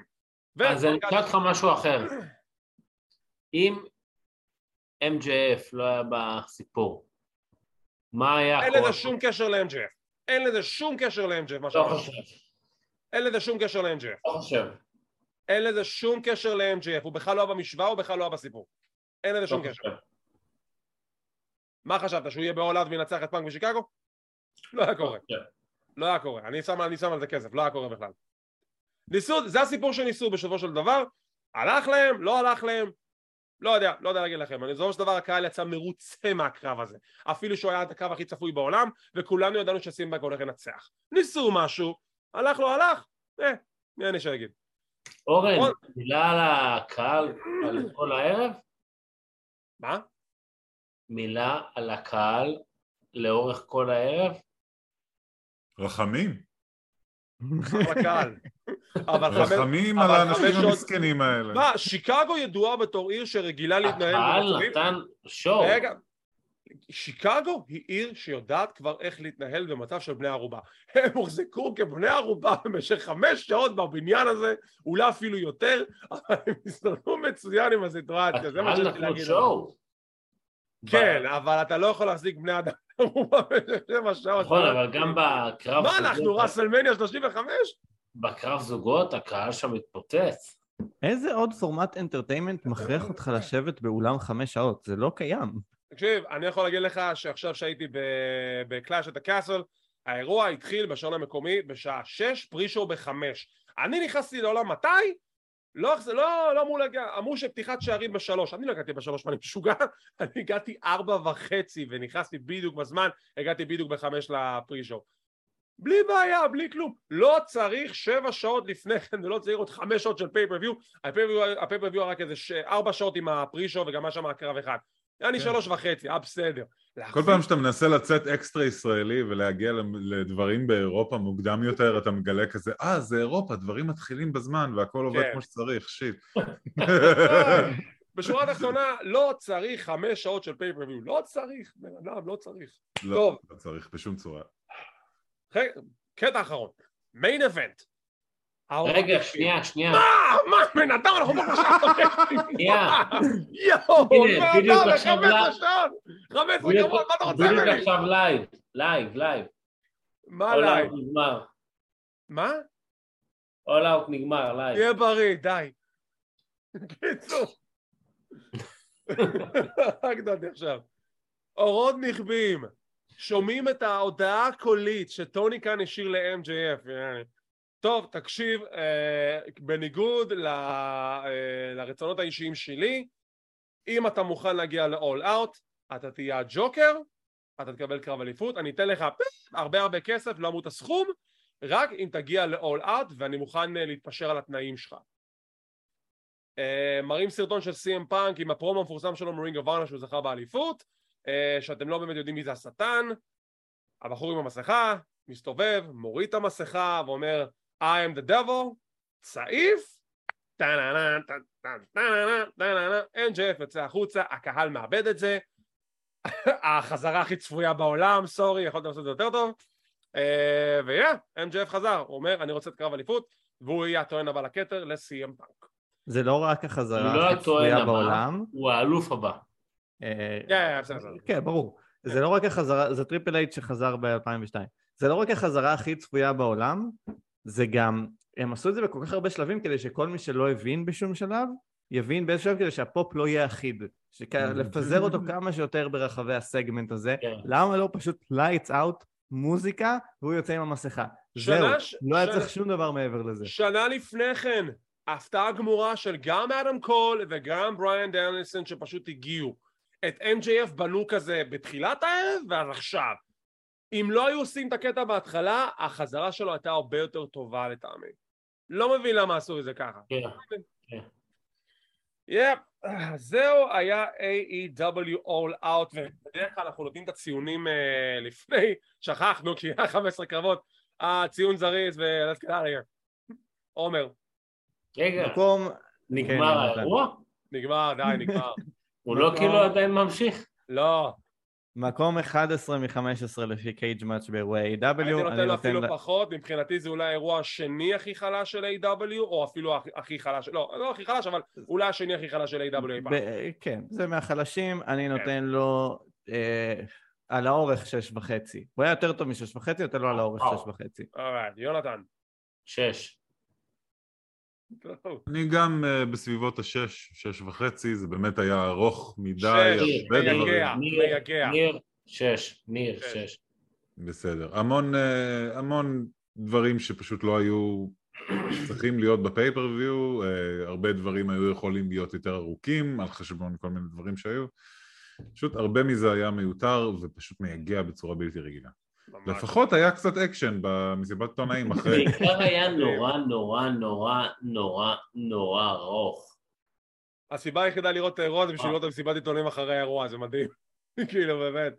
אוי, AEW והשטויות שלהם שתהיו בריאים. טוב, זה היה סיקור AEW All Out, 15 קרבות עם אח שלכם. עם פול גיר אותו דבר, אני לא מסקר את זה, אני אומר לך עכשיו, אם פול גיר הוא 15 קרבות, אני לא מסקר את האירוע, לא מעניין אותי, אני מסקר את התמצית, אני עושה תמצית של האירוע. אורן, אנחנו יכולים לסקר אותו, כאילו, כמו שעושים רסלמניה, אנחנו נסקר חצי אחד, יום אחד, ואז למחרת נסקר חצי שני. הם קראו לזה 2-night event, כי יש את רמפייג' בלייב באותו סוף. וואו, רמפייג', שעה שלמה. כן, נראה מי יחזיר את האתר עליו. מי רוצה לסקר מחר את דארק אלוויישן? דארק אלוויישן. ביג שואו, תקשר לביג שואו. חוץ מטוני כאן, אני לא חושב שאף אחד צופה בזה דארק אלוויישן. אני צופה בזה, כן. חברים, ברי ווייט חוזר לרו עוד 10 דקות. ברי ווייט או ברון סטרומן? גם וגם. זה אנחנו נחכה ונראה בסיקור שנעשה על רוע גם מחר. טוב, תודה רבה לכם שהצטרפתם אלינו, וכמו תמיד אם אתם רוצים להישאר מעודכנים ולראות מתי אנחנו מעלים את הפינות האלו, תחצו על הלייק, תירשמו לערוץ, תחצו לפעם לקבל עדכונים, זה חינם, זה לא עולה כסף, נדבר כמו אקסקלבר כי אני כל כך חייב. וכמובן אנחנו זמינים בפודקאסטים השונים, באפל אייטונס, פודבין, ספוטיפיי, גוגל פודקאסט, אודיודבול ועוד רבים טובים. תודה רבה לכל עמיתי שהצטרפו הפעם, תודה רבה לכם על כל התמיכה, כל השיתופים, כל הלייקים, כל הסאבסקרייבים, מעריכים כל אחד ואחת. תודה רבה לכם על כל הפרגון שלכם בזמן שעשיתי את הטיול שלי בקרדיף ווילס, גם אמרתי את זה בסרטון הקודם, אני אומר את זה גם עכשיו. שוב המון תודה, ואנחנו נתראה מחר בסיקורים של Monday Night Raw ו-NXT Worlds Collide. Let's get out of here. אורן, דבר לאט.